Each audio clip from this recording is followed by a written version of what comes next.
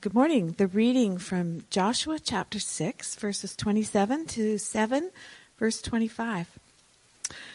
So the Lord was with Joshua, and his fame spread throughout the land. But the Israelites acted unfaithfully in regard to the devoted things. Achan, son of Carmi, the son of Zimri, the son of Zerah, the tribe of Judah, took some of them. So the Lord's anger burned against Israel. Now Joshua sent men from Jericho to Ai, which is near Beth-aven, to the east of Bethel, and said to them, "Go up and spy out the region." So the men went up and spied out Ai. When they returned to Joshua, they said, "Not all the people will have to go up against Ai. Send 2,000 or 3,000 men to take it. And do not weary all the people, for only a few men are there." So about 3,000 men went up, but they were routed by the men of Ai. They killed about 36 of them. So they chased the Israelites from the city gate as far as the stone quarries and struck them down on the slopes. At this the hearts of the people melted and became like water. Then Joshua tore his clothes and fell face down on the ground before the ark of the Lord, remaining there until evening. The elders of Israel did the same and sprinkled dust on their heads. And Joshua said, Sovereign Lord, why did you ever bring this people across Jordan to deliver us into the hands of the Amorites to destroy us? If only we had been content to stay on the other side of the Jordan. O Lord, what can I say now that Israel has been routed by its enemies? The Canaanites and the other people of the country will hear about this, and they will surround us and wipe out your name, our name, from the earth. What then will you do for your own great name? The Lord said to Joshua, "Stand up. What are you doing down on your face? Israel has sinned. They have violated my covenant, which I commanded them to keep. They have taken some of the devoted things. They have stolen, they have lied, and they have put them in their own possessions. This is why the Israelites cannot stand against their enemies. They turn their backs and run, because they have not been liable to destruction. I will be with you. I will not be with you anymore unless you destroy whatever among you is devoted to destruction. Go consecrate the people. Tell them, consecrate yourselves in preparation for tomorrow. This is what the Lord, the God of Israel, says. That which is devoted is among you, O Israel. You cannot stand against your enemies until you remove it. In the morning, present yourselves, tribe by tribe. The tribe that the Lord takes shall come forward clan by clan. The clan that the Lord takes shall come forward family by family. And the family that the Lord takes shall come forward man by man.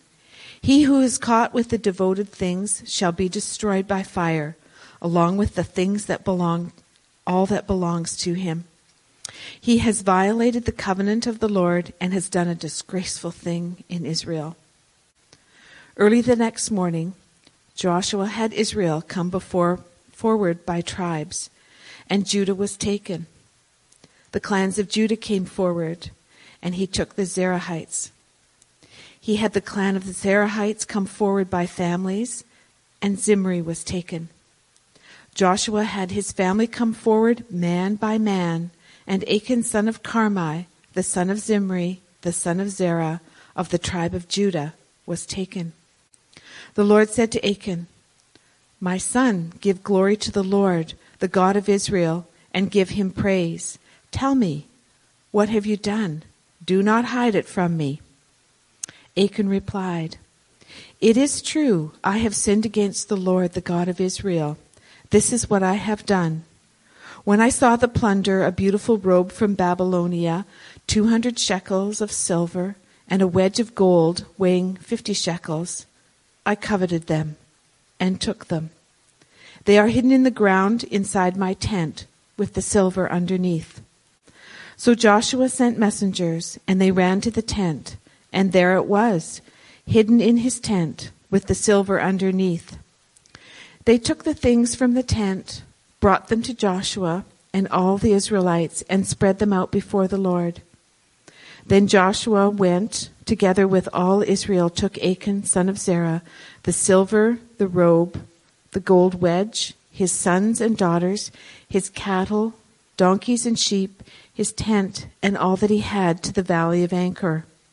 Joshua said, "Why have you brought this trouble on us? The Lord will bring trouble on you today." Then all Israel stoned him, and after they had stoned the rest, they burned them. And from the book of John, chapter 7, verse 53. Then each went to his own home. But Jesus went to the Mount of Olives. At dawn, he appeared again in the temple courts, where all the people gathered around him, and he sat down to teach them. The Israelites,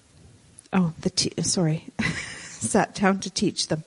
The teachers of the law and the Pharisees came in, brought a woman caught in adultery. They made her stand before the group and said to Jesus, "Teacher, this woman was caught in adultery.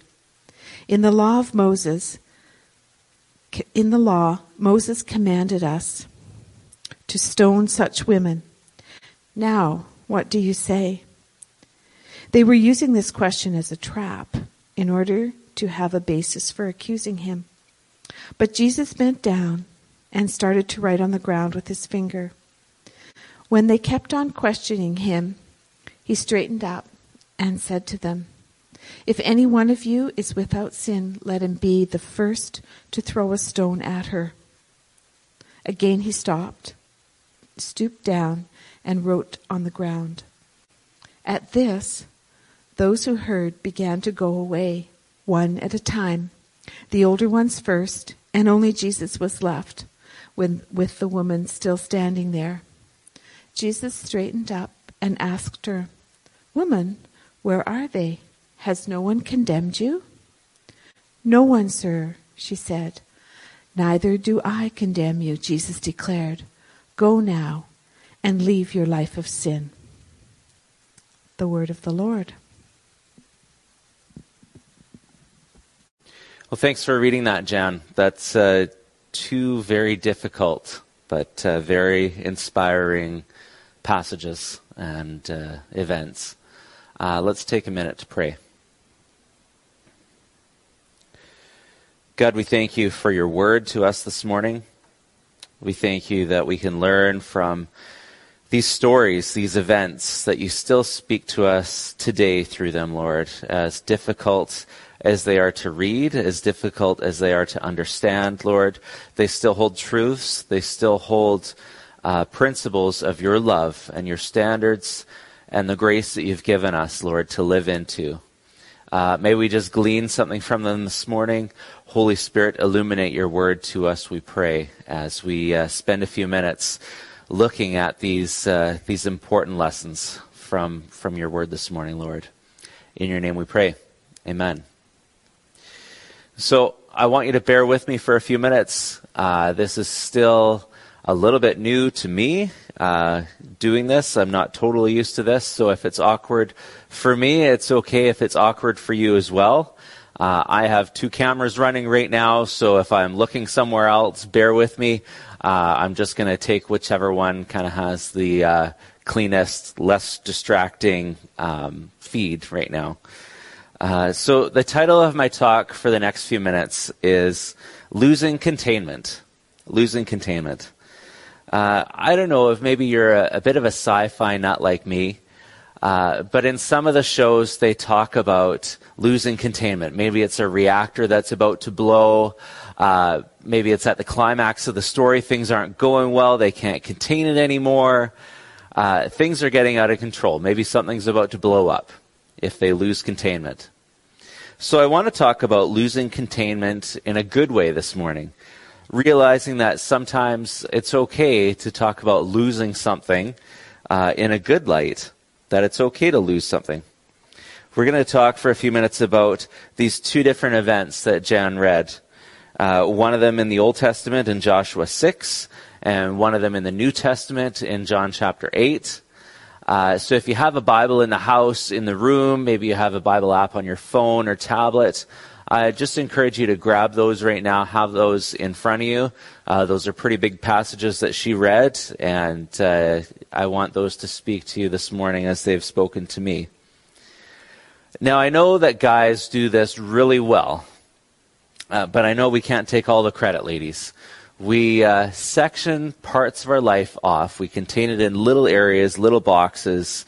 We talk about the different roles, the different hats that we have to wear. We section or contain these things very well. I think all of us sometimes do it too well.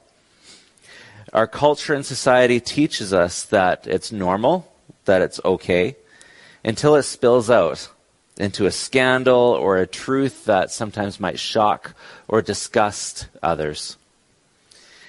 I don't know about you, but sometimes I go to a funeral and I've learned more about that person's life than I have in a few years of actually knowing them. It can be a really cool thing to celebrate their life and celebrate their achievements and to hear the stories that people share and to laugh and to cry.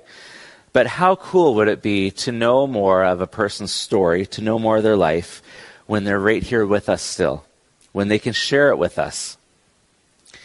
As we read of in today's readings, we read of two very different situations and different people that lived very separate, very contained lives.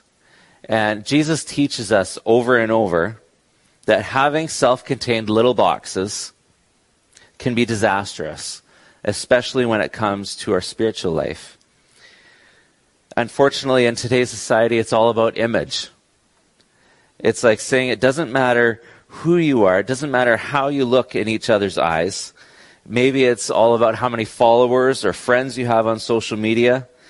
Maybe how many people look up to you, or how you want to be more like the person that you want to portray. If you think of yourself like having these little rooms in a house, there are public rooms that you don't mind people visiting. And as long as the public rooms look good, then it's okay. And there are private rooms that no one ever checks out. Maybe it's like a crawl space in your house. Maybe it's like an attic or a broom closet. But it doesn't matter what those look like because guests don't really see those. Maybe you have a nice guy persona at work, or a great family figure place or a face, but you get the point. We read of a guy like Achan, who on the surface had a lot of things going for him, but he also had a lot of stuff going on that he didn't let people see. He had some stuff that was hidden under his tent that he didn't let anyone know about. A little bit of backstory when it comes to talking about Achan, when we're catching up with him here in this chapter. Israel was led by Joshua. They still are at this point. They had just taken the city of Jericho, just like God told them to do. It was a city that was like a fortress. It had big walls, and God told them to have a very specific strategy for taking the city. They were supposed to walk around it for 7 days, and on the seventh day, they were supposed to do it 7 times, letting out a loud shout, blowing the horns, and then God brought the walls down. It was a great victory, one that they didn't have to earn or work hard for, but God's favor was on them. The victory was given to them. Once the walls were down, they were told to go into the city. They had a very special set of instructions. They were to go into the city, take control of it. It was to be theirs. But they weren't allowed to take any of the spoils of war. All the valuables were supposed to be consecrated to God. And so they did, as far as they knew they did. Israel was on a roll. Things were going great, and all seemed in order. They had been slaves for hundreds of years, and now they were marching into their promised land. God had given them this great victory. They were still living in tents. Probably tents of all different sizes. There were probably small tents, big tents. It was probably very impressive to see the whole nation of Israel coming together in this big encampment. There were no big walls set up. There were no brick walls, stone walls. They were in tents. Things were going well. They were probably very excited from this huge victory that they could only win with God's help. Joshua decided to keep going and fight the city of Ai. And that's where we pick up on the story that Jan read from. In Joshua 7 verse 1, it tells us that the whole nation, the children of Israel, was unfaithful to God with the devoted things. But still they decided to soldier on, sending spies on ahead to take the next city as well. They sent spies ahead, and the spies came back and said, "We don't need to bother sending the whole army. 2,000 or 3,000 will do the job." Well, as we read, it didn't go well for them. They actually lost 36 men, and they got chased out of Ai and far beyond that. And from this, verse 5 tells us that the hearts of the people melted in fear. The problem was Achan and what he did. He had a part of his life that was too self-contained, too separate from everyone else. Now, Achan was one of Joshua's respected soldiers. He had hidden this forbidden stuff under his tent. Now, apparently, no one else knew about it, but everyone else had to pay the price. It wasn't like there was this shifty-looking guy at night that went through and stole some jewelry. No, this was a man, a soldier that had it all together, that decided to take things into his own hands.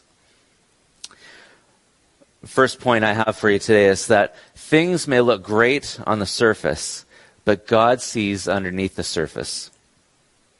It's also interesting in this story to me that Joshua didn't even ask of God if they should keep going at this point and take the city of Ai.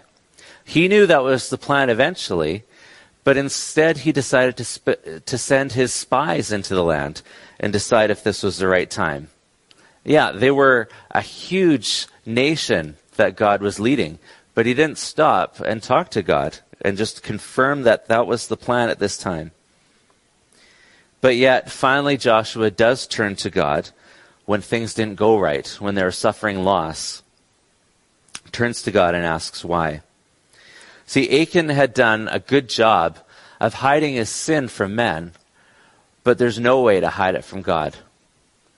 Just like there's no way that we can hide our sin, our temptations, our attitudes, or our thoughts from God. He sees every grudge that we hold. He sees every bitterness that's in our hearts. Achan was mostly a good man, but that wasn't enough. He had some things under the surface that were holding him back and holding his family back and ultimately holding the nation back. He had a separate contained space that he was okay with having the things that went against God. 1 Thessalonians 5:23, it says, "May God himself, the God of peace, sanctify you through and through. May your whole spirit, soul, and body be kept blameless at the coming of our Lord Jesus Christ." Paul's prayer here is that God would make us clean and holy in every part of our life. Over and over again in the New Testament, it says that the early believers were filled with the Holy Spirit. And even us today need him more and more in this day and age, now than ever. Psalm 24, verses 3 and 4, it says, "Who shall ascend to the hill of the Lord? And who shall be qualified to stand in his holy place?" As God tells Joshua in 7:13, he says it's time to consecrate yourselves. Now what follows in Achan's story is a little hard to read. Him and his family are essentially killed for what Achan did. Now maybe you're thinking that's a little harsh. Why would God allow that? How could a loving God allow that? But remembering that this is a very specific punishment in a very specific circumstance, in a very specific point in Israel's history. God, through Moses, set up commands to avoid this very thing. Achan's sin brought judgment on the whole nation of Israel. Though it was only Achan's failure, God saw it as a national disobedience to a national law, to a standard for the whole people of Israel. God needed the whole nation to be committed to the job that they agreed to do, to conquer the land. If Achan's sin went unpunished, they'd have unlimited looting breaking out in every city during every victory. The whole nation needed to take responsibility if they were to move forward and stop this intentional disobedience. See, Achan's sin wasn't just keeping some of the loot for himself, but it was disobeying God's direct command, even though he had a responsibility given to him. He was being indifferent to the idolatry in that city that God gave them the victory over.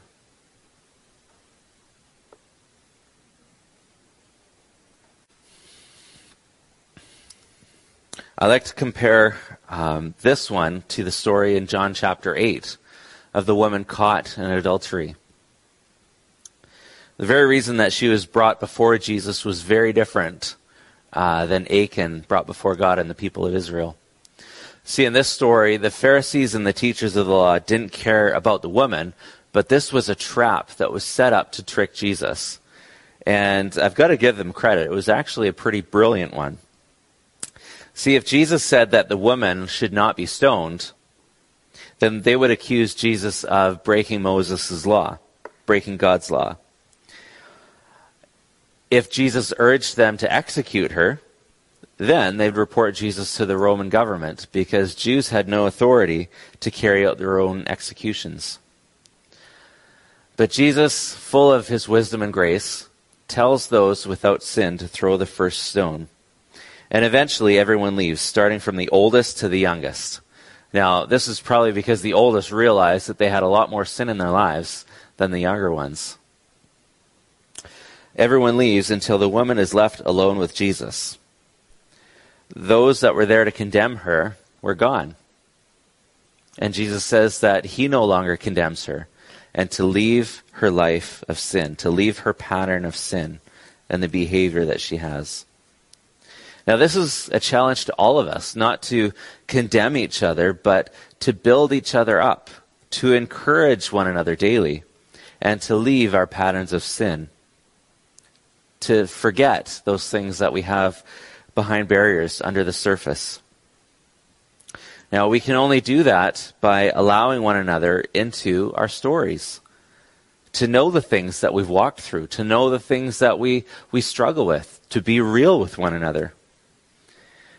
We can only intentionally take down the walls and the barriers that we put up.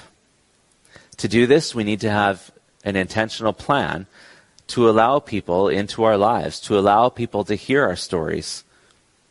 There's a saying that I like is, to fail to plan is a plan to fail. We can't just sit back and expect other people to ask questions about our lives. We can't just sit back and expect relationship to grow, to have an influence into people's lives. But authenticity in our culture, in our society today, goes a long way. That's what we all crave, is to crave people that are real with their walk. We crave people that are real with each other.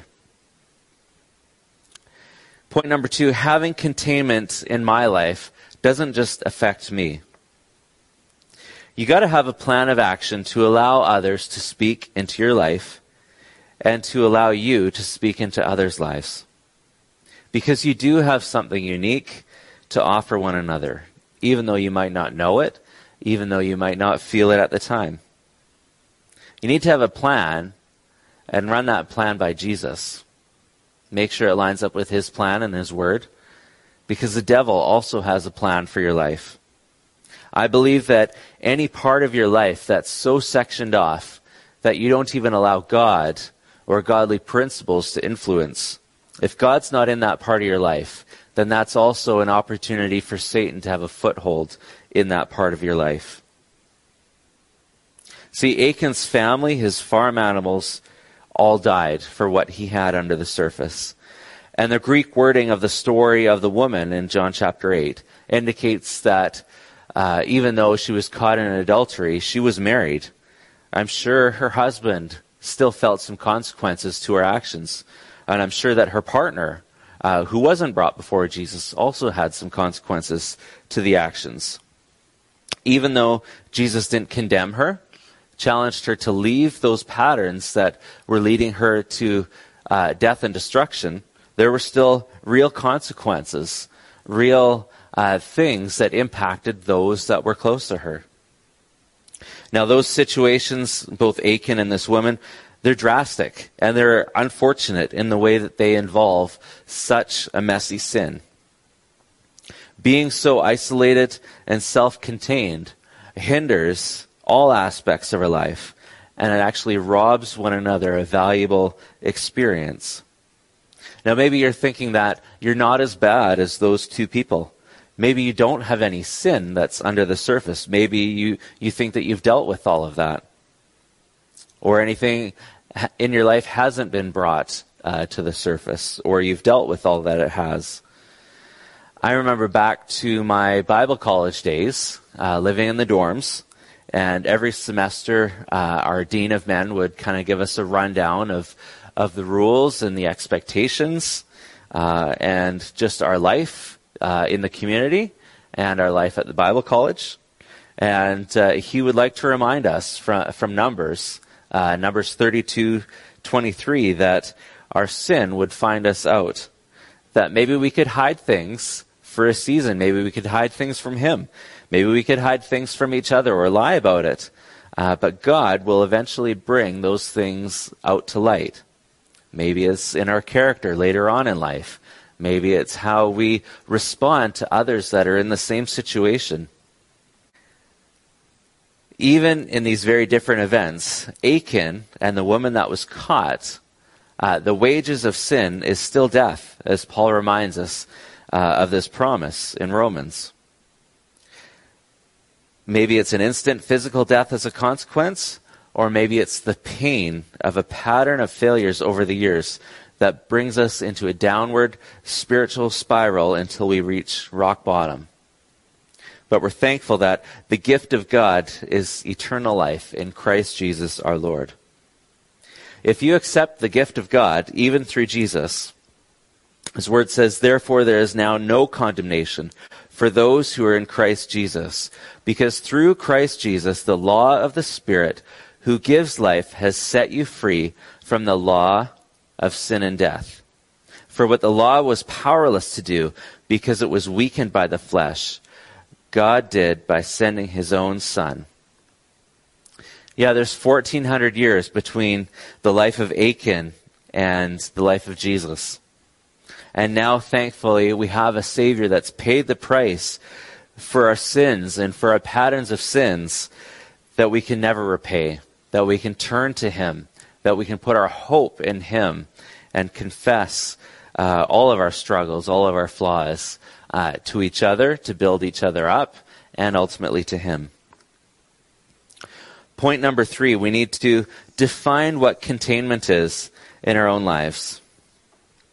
Containment in our lives, I believe, is an effort to soothe our own conscience. It doesn't even have to do with only sin, whether we like to contain every single part of our lives into neat compartments, whether I tell myself, I can't share this part of my life, or no one wants to know this about me. Why would they want to know that? Or this isn't the real me, or I don't need to show this part of myself to someone. We all have blind spots. We all have things that we're more prone to in life. When you have contained well-defined boxes for your different roles, you risk isolation and stagnation. You look like a totally different personality when you're at work compared to when you're at home. And that's not always a good thing. The most interesting part of getting to know someone is knowing their story, how they react when things are going well, how you react when things are going bad, when you're playing golf, when you get cut off in traffic, when you're watching your favorite show or watching your favorite sport. Those are the parts of you that people want to know, those dynamic parts. Maybe you have colorful language, maybe you have a colorful attitude. But those are the things in your life that can bless other people, to see how you respond. Not just a painted-on mask of who you are on a Sunday morning, but those real aspects of life that we all have to walk through. Some of them are hard, some of them are painful, Some of them are great. Some of them we can celebrate together. But God can take all of our faults, all of our failures, and make a beautiful story if we're humble, if we turn our face towards Him. He can make those things beautiful in our lives and to teach others. I want to tell you a story that you might have heard before. There was a water bearer that had 2 large pots. And on the end of those pots, there was a pole that were holding them up, and he carried them across his neck, on his back. Now, one of the pots had a crack in it. Well, the other pot was perfect, and it always delivered a full portion of water. At the end of the long walk from the stream to the house, the cracked pot always arrived half full. The poor cracked pot was ashamed of its own imperfection and miserable that it was only able to accomplish half of what it had been made to do. After 2 years of what it thought was a bitter failure, it spoke to the water bearer one day by the stream. "I'm ashamed of myself," it said, "and I want to apologize to you. I've only been able to deliver half of my load because of this crack in my side. It causes water to leak out all the way back to the house. Because of my flaws, you've had to do all this work, and you don't even get full value from your efforts." So the bearer stopped and said to the pot, "Did you notice that there were flowers only on one side of this path, but not on the other pot side? That's because I have always known about your flaw, and I planted flower seeds on your side of the path, and every day while we walk back, you've watered them. For 2 years, I have been able to pick these beautiful flowers to decorate the table. Without you being just the way that you are, there would not be this beauty to grace the house with." I'm thankful that God uses us cracked pots to bless one another. He uses us to encourage one another. When we tell our story, when we be real with the things that have happened in our life that cause us pain, whether that's a sin, whether that's an attitude, whether that's a thought, whether that's a flaw that we think we need to keep hidden. No, when we're real with one another, that's when God can use our humbleness and our vulnerability. We all reflect God's glory. We all have a story of His faithfulness. One thing I love about our times together is we share testimony. Some of those are painful testimonies. Some of those we can encourage one another. Some of those we can pray with one another in. So I'm thankful that we can build one another up through the things that He's doing in our life. Now I realize that this season has been a time of isolation, that this season has been a time of lockdown, that these sessions on Zoom, they are tough. I struggle with them too. It's just not the same being able to relate with one another. But I'm thankful that we have this time for a season, this tool. So, like I've said before, it's a time to be creative. It's a time to rely on the Holy Spirit's inspiration. It's a time to call one another up, send a message, say, "Hey, this is what I'm going through," or "Hey, this is what I have reason to celebrate today." So as I kind of close this part of our time together down, there are 2 things that I want you to do, either in a watch party in the home that you're at together with someone else, or as we transition to breakout rooms for a few minutes. I hope that you'll stick around. But I have 2 questions that I want you to answer and kind of resound with one another in. And I hope that you're a little bit comfortable in sharing this. It does prompt a little bit of your story out just by answering these 2 questions.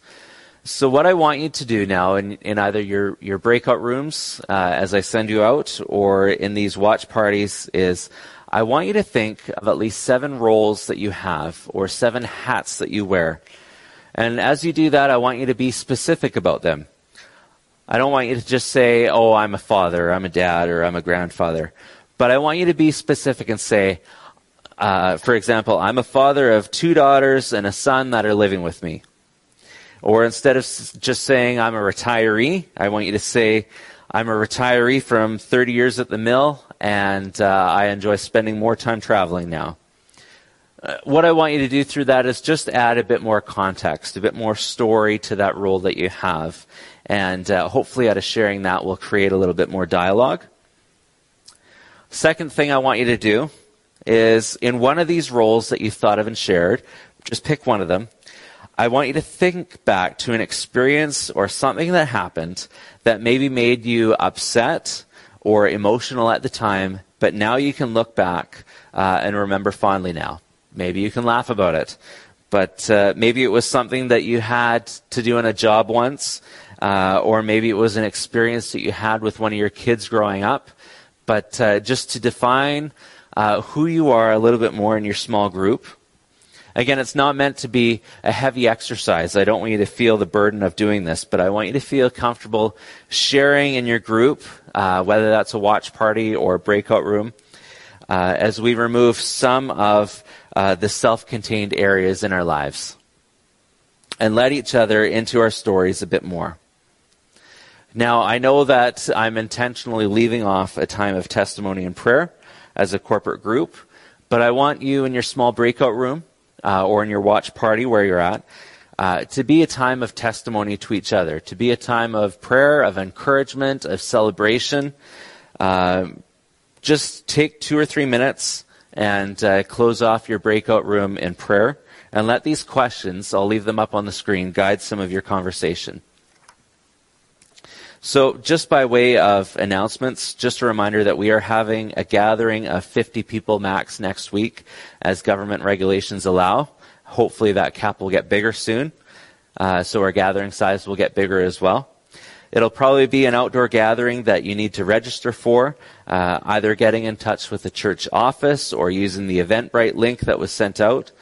Don't worry, there's no cost for the tickets, or you don't need to print anything out. It's just a tool that we're using to manage numbers.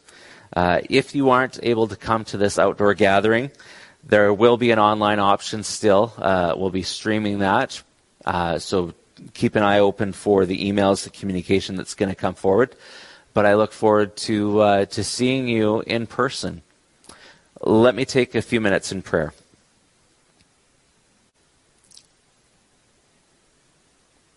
God, we're so thankful for who you are and the way that you love us. God, we all have a unique story to tell.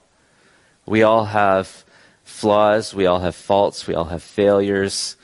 But Lord, you use us still, and we're thankful for that. We're thankful that we can build each other up. We're thankful that we can encourage one another. We're thankful that we can celebrate with one another, Lord. And as we are vulnerable, as we're authentic with one another, Lord, may you just use what we have. May you just use who we are, the experience that we've had, Lord, to just pour into one another's life, Lord. Just like a cracked pot that creates beautiful flowers, Lord. We might not realize the parts of our story that can bless one another's life, Lord.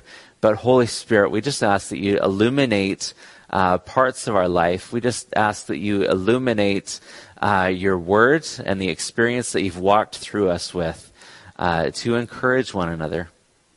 We're so thankful that you never leave us where we're at, Lord. We're thankful that you don't condemn us. We're thankful that you don't turn us away, Lord.